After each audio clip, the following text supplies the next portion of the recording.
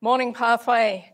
Last week, Pastor Glenn provided us with the chronology, the context and the content of what has been described as the Queen of the Epistles, the Apostle Paul's letter to the Ephesian church. And today we begin in earnest our journey into its first chapter. Officially, this message this morning is titled Our Spiritual Blessings in Christ. But unofficially, I'm calling it When Dead Dogs Eat at the King's Table. And hopefully the reason why will become obvious as we move through it together. Ephesians 1 is a beautiful piece of prose. It's like a torrent of water gushing over the edge of a cliff, a spectacular waterfall of praise. After the greeting, the remainder of the passage, verses 3 to 14, in the original Greek is just one great big long sentence. And you get the sense of Paul's excitement bubbling over in him at the things that have been revealed to him. They're just pouring out of him continuously, in spite of the fact that his physical surroundings, a prison cell, offer little in the way of anything to get excited about. He's a bit like that excited child that comes rushing home from school with the latest excited news. Mum, did you hear what's happened? So-and-so did this, and then so-and-so did that, and now such and such is happening, and I wouldn't have believed it if I didn't see it for myself, but I did, and so now, and on it goes until the listener is forced to just raise their hands and say, wait a minute, slow down. Unfortunately, our English translators have done a wait a minute, slow down to this passage here, and they've helpfully divided it up into 8 sentences for us, broken up with lots of commas and hyphens to assist our understanding. So would you turn with me in your Bibles this morning to 2 Samuel chapter 9. You heard correctly. 2 Samuel chapter 9 is where we're going to begin our study of these first 14 verses of the first chapter of Paul's letter to the Ephesian church. And here my personal bias towards the Old Testament is rearing its head again. So many times when I sit down to prepare and speak on a passage from the New Testament, I always feel pulled back towards the Old, because it is the Old Testament for me that informs and enlivens the here and now. Our passage from the first chapter of Ephesians today is an outpouring of praise. It is rich in doctrine and theology. But for me, it finds its face and gets its character in the Old Testament. And that helps me to appreciate it all the more, and I hope it will for you too. So back to the times of the ancient kings we go. 2 Samuel chapter 9 details an unexpected reversal of fortune for a young man named Mephibosheth. The backstory here you can find in Samuel's record of Saul's kingship, which is written across both of the books of Samuel. In short, King Saul, who is Mephibosheth's grandfather, had turned his back on the commands of the Lord and failed to provide godly leadership. So the Lord rejected him as the king and had Samuel anoint the shepherd boy David instead. And what follows were years of jealousy on the part of Saul, who pursued David and attempted to kill him. Eventually, the Philistines kill 3 of Saul's sons, including Jonathan, who was Mephibosheth's father. And they begin to move in battle on Saul himself. But too proud to die at the hands of the Philistines, Saul falls on his sword, and so the young Mephibosheth is now without both a father and a grandfather, and David becomes the new king of Israel. Well, news about the death of King Saul and his son Jonathan eventually reach the palace, and general panic ensues. The fear being that the Philistines might come to finish off what they'd already started, or that the new king would kill the former royal family, because that sort of thing was what happened. When a new king came into power, often He would take out the remaining members of the former royal family so that there would be no ongoing conflict.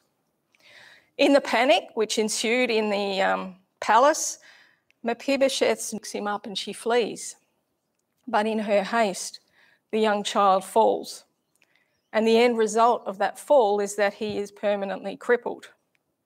War does indeed break out between what is left of the house of Saul and the house of David. David is anointed king of Israel. He goes on to conquer Jerusalem.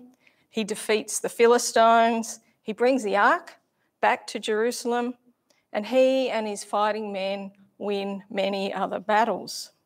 2 Samuel 8:14-15 says, "The Lord gave David victory wherever he went. David reigned over all Israel, doing what was just and right for all his people."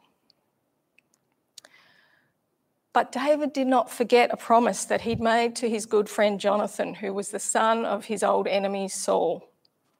In 2 Samuel chapter 9, verse 1, David asks, "Is there anyone left in the house of Saul to whom I can show kindness for the sake of Jonathan?" And a servant of the house of Saul is found. His name is Ziba, and he's summoned to the king's presence to answer the king's question. And he responds that there is still one son of Jonathan alive, but that he's crippled in both feet. So David has Mephibosheth brought before him. And verses 6 onward detail that scene as it plays out. When Mephibosheth, son of Jonathan, the son of Saul, came to David, he bowed down to pay him honour. David said, "Mephibosheth, your servant," he replied. "Don't be afraid," David said to him, "for I will surely show you kindness for the sake of your father Jonathan. I will restore all the land that belonged to your grandfather Saul, and you will always eat at my table." Mephibosheth bowed down and said, "What is your servant that you should notice a dead dog like me?" And then the king summoned Ziba, Saul's servant, and said to him, "I have given your master's grandson everything that belonged to Saul and his family. You and your sons and your servants are to farm the land for him and bring in the crops so that your master's grandson may be provided for. And Mephibosheth, grandson of your master, will always eat at my table." Now Ziba had 15 sons and 20 servants. 15 sons and 20 servants, we're told. That is a lot of people to work the land. So this is no small parcel of land that's being returned to Mephibosheth. We get a glimpse here to the overwhelming generosity of the king towards Mephibosheth. Then Ziba, we're told, the servant, said to the king, "Your servant will do whatever my lord the king commands his servant to do." So Mephibosheth ate at David's table like one of the king's sons. Did you notice in that passage how Mephibosheth described himself? "What is your servant," he said to the king, "that you should notice a dead dog like me?" Now, the NIV notes describe those words as an expression of deep self-abasement. A dead dog. It's about as low as you can get before the king. Dogs might be permitted to eat the crumbs from beneath the master's table, but they certainly don't get to sit and eat at the table. Dead dogs are a whole new level of low. According to Leviticus 11:27, contact with the carcass of a dog would make a Jew unclean until the evening. So for Mephibosheth to describe himself as a dead dog is for him to recognise his absolute unworthiness before the king as the lowest of the low. Yet here he was, crippled by the fall, chosen by the king, adopted into the king's household, provided with an undeserved inheritance, and dining forevermore at the table of the king, like one of the king's sons. There was nothing about Mephibosheth that would make him appealing to the king. If anything, quite the opposite. He was crippled by the fall, and for whatever reason, his legs or his feet had not been set properly, perhaps in the haste. And so there was nothing he could do about the way that his legs were now. His inheritance was lost to him. His grandfather had been an enemy of the king. By rights, he didn't really deserve to live, let alone to banquet with the king. And is any of this sounding familiar? If you've had a chance to look at today's passage from Ephesians 1, this should be sounding very familiar, because what Paul spells out for us in words, Mephibosheth illustrates for us by his life. Crippled by the fall, chosen by a king, adopted into the king's household, provided with an undeserved inheritance, and dining forevermore at the king's table like one of his sons. Dead dogs do banquet at the king's table. And the Apostle Paul understood that reality. Not only did he share with every other human being since Adam the crippling effects of the fall and the consequent loss of all rights and privileges of being one with the king, as enemy number one of the church, he had made himself an enemy of the king. Like Mephibosheth, Paul knew what it was to feel as low as a dead dog before the king. And he had experienced what it was to be chosen by the king and adopted into the household as a son. And it filled him with such deep gratitude and joy that the praise just welled up and flowed out of him. And it was prose that is rich and deep. And so we're going to turn back now to Ephesians chapter 1 and take a look at our passage for today. And as we do, I trust that Old Testament image of Mephibosheth, the dead dog banqueting at the table of the king, helps to bring Paul's words to life for you this morning. So Ephesians 1, reading from the very first verse to verse 14. Paul, an apostle of Christ Jesus by the will of God, to the saints in Ephesus, the faithful in Christ Jesus. Grace and peace to you from God our Father and the Lord Jesus Christ. Now get ready, here comes that waterfall of praise. Verse 3. Praise be to the God and Father of our Lord Jesus Christ, who has blessed us in the heavenly realms with every spiritual blessing in Christ.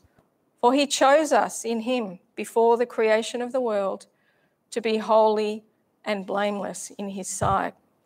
In love, he predestined us to be adopted as his sons through Jesus Christ in accordance with his pleasure and will, to the praise of his glorious grace, which he has freely given us in the one he loves. In him we have redemption through the blood, the forgiveness of sins in accordance with the riches of God's grace that he lavished on us with all wisdom and understanding.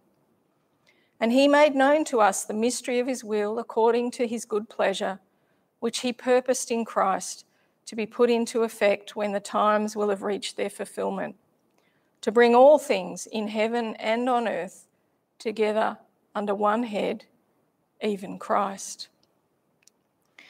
In him we were also chosen, having been predestined according to the plan of him who works out everything in conformity with the purpose of his will, in order that we who were the first to hope in Christ might be for the praise of his glory. And you also were included in Christ when you heard the word of truth, the gospel of your salvation.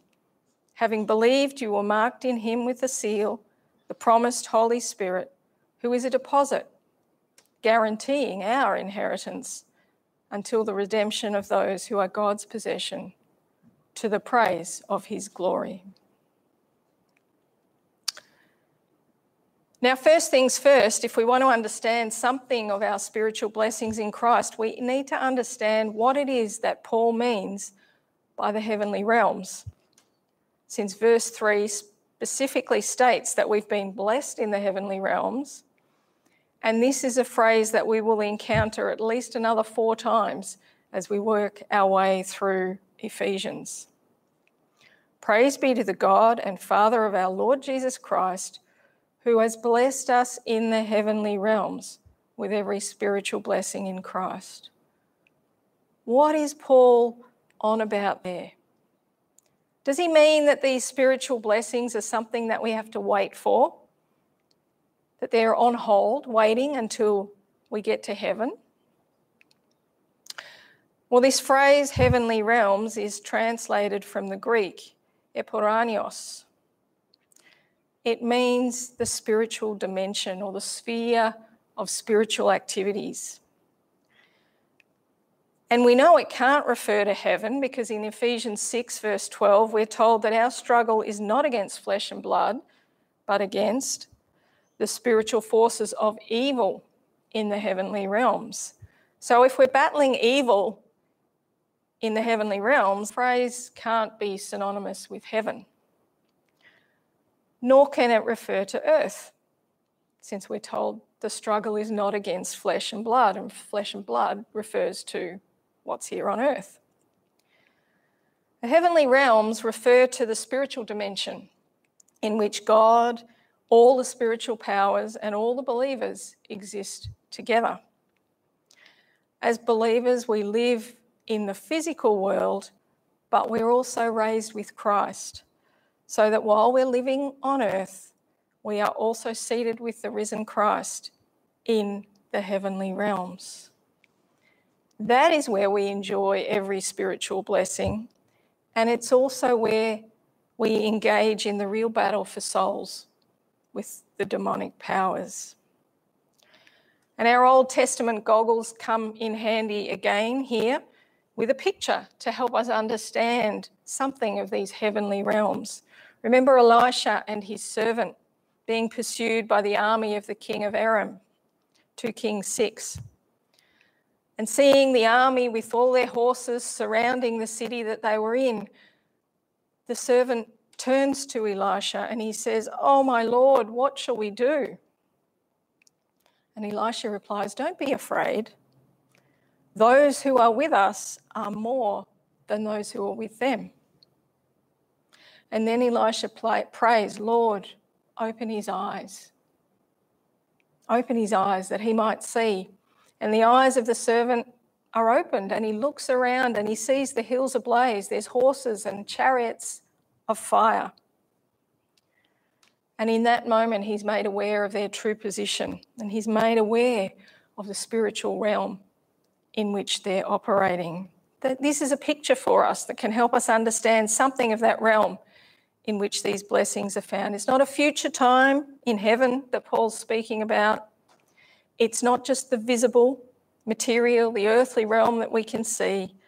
It is a spiritual dimension in which these blessings are found. It is the realm of spiritual conflict, but it is also the realm where the Spirit of God reaches our soul.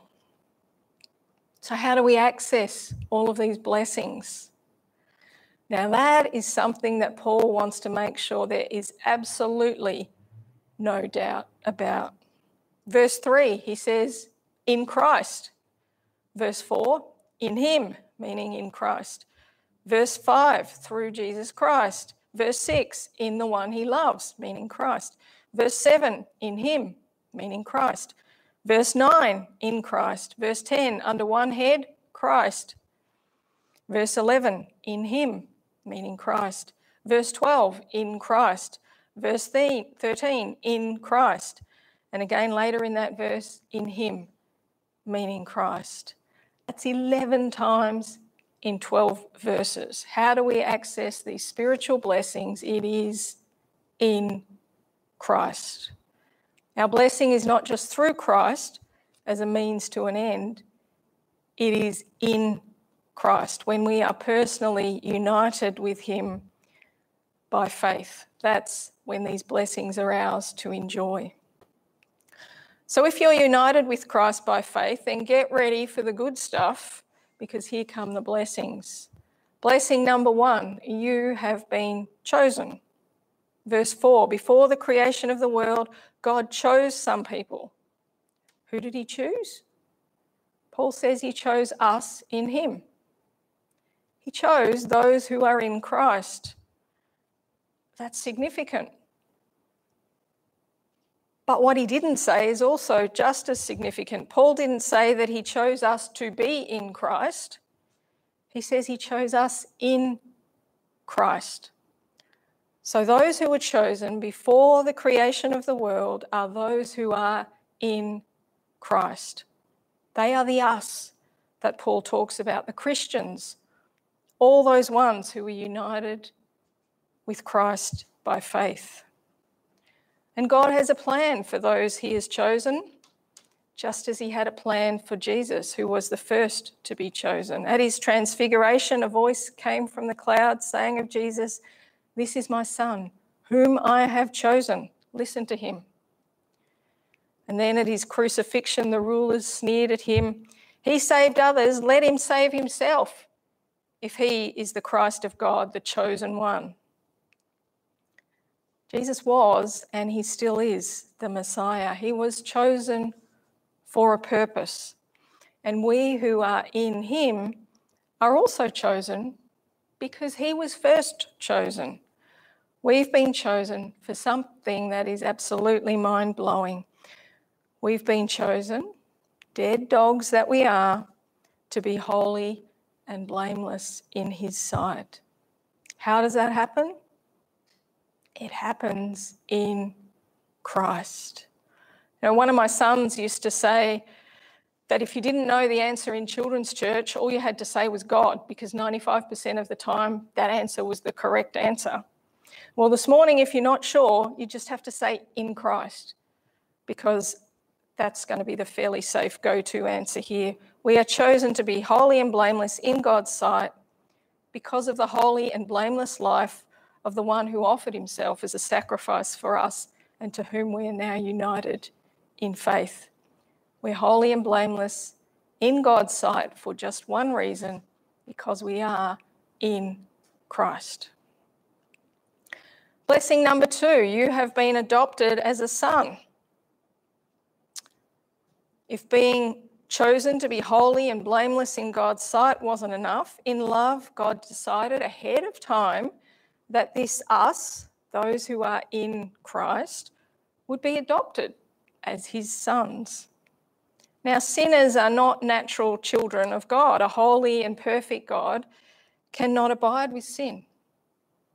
So to put our Old Testament goggles back on again for a minute, as sinners, we are like the dead dogs before the King.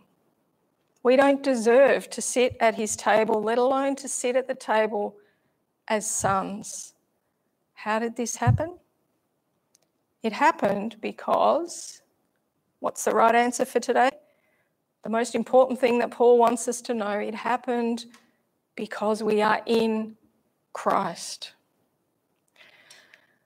Now, our understanding of adoption today is dominated by babies and very young children, because that's how adoption mostly works these days. Children are in need and they are placed with loving families who will love them and care for them and look after them as their own for life. And it gives us something of the sense of new identity that Paul intends here, but it is not the full picture, because that's not how adoption worked in the Greco-Roman world. In ancient Rome, adoption was practiced by the upper class, and it was practiced as a means to guarantee a successor when there was no male heir. And a not insignificant number of the Roman emperors gained their right to govern in this way. They were adopted into families. It was common for men in their late teens, even their 20s and 30s, to be adopted. At his adoption, a young male would take the family name as his own. Any debts that he had would be cancelled, and immediately his status would be elevated to that of his adoptive family. And he would gain all the privileges and rights of a fully legitimate son of that family. His old life passed away and he was legally a new identity. So we're not only blessed with this new life in Christ, we're elevated to the status of sons with all the privileges and responsibility of sons and heirs. We leave behind that fallen family of Adam and its legacy of sin in our lives, and we're elevated to the status of sons in a new family, God's own family. Blessing number 3, you have been redeemed. In Roman culture, even slaves could be adopted as sons, but they must first be redeemed from slavery by the payment of a ransom. And as slaves to sin, that ransom was paid for us, verse 7 tells us, in the shed blood of Christ. So we've been chosen in Christ and redeemed by Christ and adopted as sons of God through Christ. And nothing of this happened because of anything special about us. Before God, we are like Mephibosheth, crippled by the fall, an enemy of the king because of our familial legacy through Adam of sin. We are a dead dog.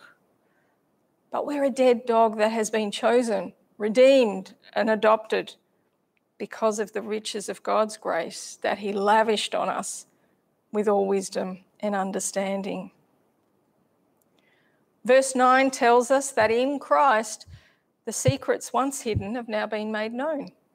No secret invitation to any of the initiation into any of the so-called mystery religions of Paul's day would be necessary to gain any higher level of insight into what was hidden. Because in Christ, God has not only revealed himself, but also his plans for the redemption of humanity and for all things to be united under the rule of Christ. And as those who are already under the rule of Christ and recipients of all of these blessings, we are to live in the here and now according to our new status as sons for the praise of his glory. Blessing number 4, you have been sealed for an inheritance. This status as sons brings with it the rights of inheritance. That's why we're called sons, even though half of us are female, not sons and daughters. Because this is not a modern politically correct term, it is one that is steeped in the culture of that day. And it speaks to us of our inheritance. And in that culture, inheritance was through the male line. All of us, male and female, whose faith is in Christ, are adopted as sons through Christ. And we've all been marked with the King's seal. We've already been given the first instalment of our inheritance in the promised Holy Spirit, who enables us to experience a personal intimacy with God that would not otherwise be possible for us. He is our first taste of the presence of God, but the great feast is still yet to come.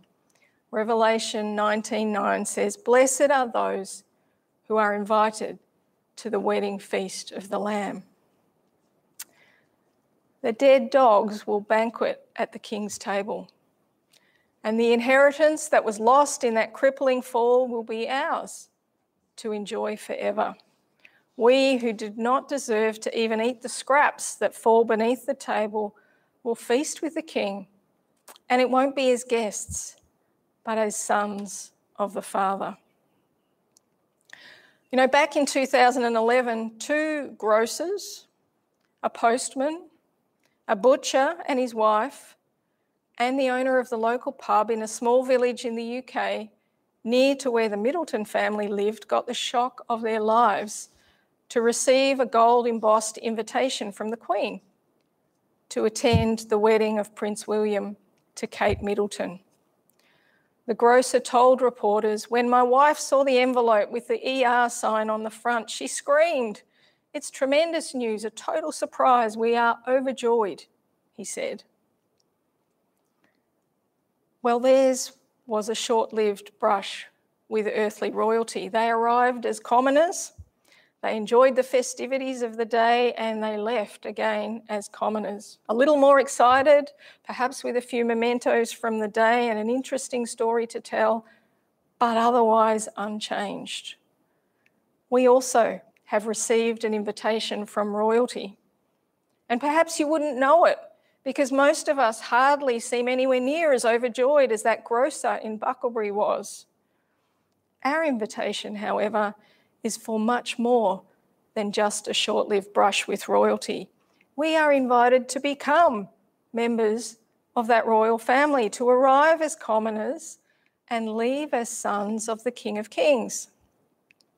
In every sense, it is a life-changing invitation.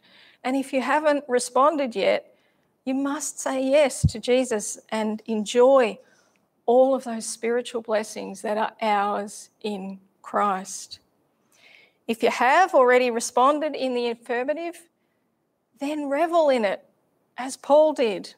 No prison cell could hold back his waterfall of praise. Once he realised the depth of his spiritual blessings in Christ, the praise just flowed out of him. They are intended to stir us, as Paul repeats 3 times in this passage, to the praise of his glory. So read and reread this. Read it when life is good and read it when life is hard. Allow it to stir you to embody the reality of just who you are in Christ and to live a life of praise, service, and adoration. Would you join with me in prayer? Father God, we thank you for the unexpected reversal of fortunes that we have in Christ. Undeserved and unexpected. But Lord, those of us who are in Christ know the very great blessing of being a son of God. Father, we thank you for sending Jesus. We thank you for all that he did on the cross, that we might be part of your family. Thank you, Father. Amen. We're going to sing now the song Amazing Grace.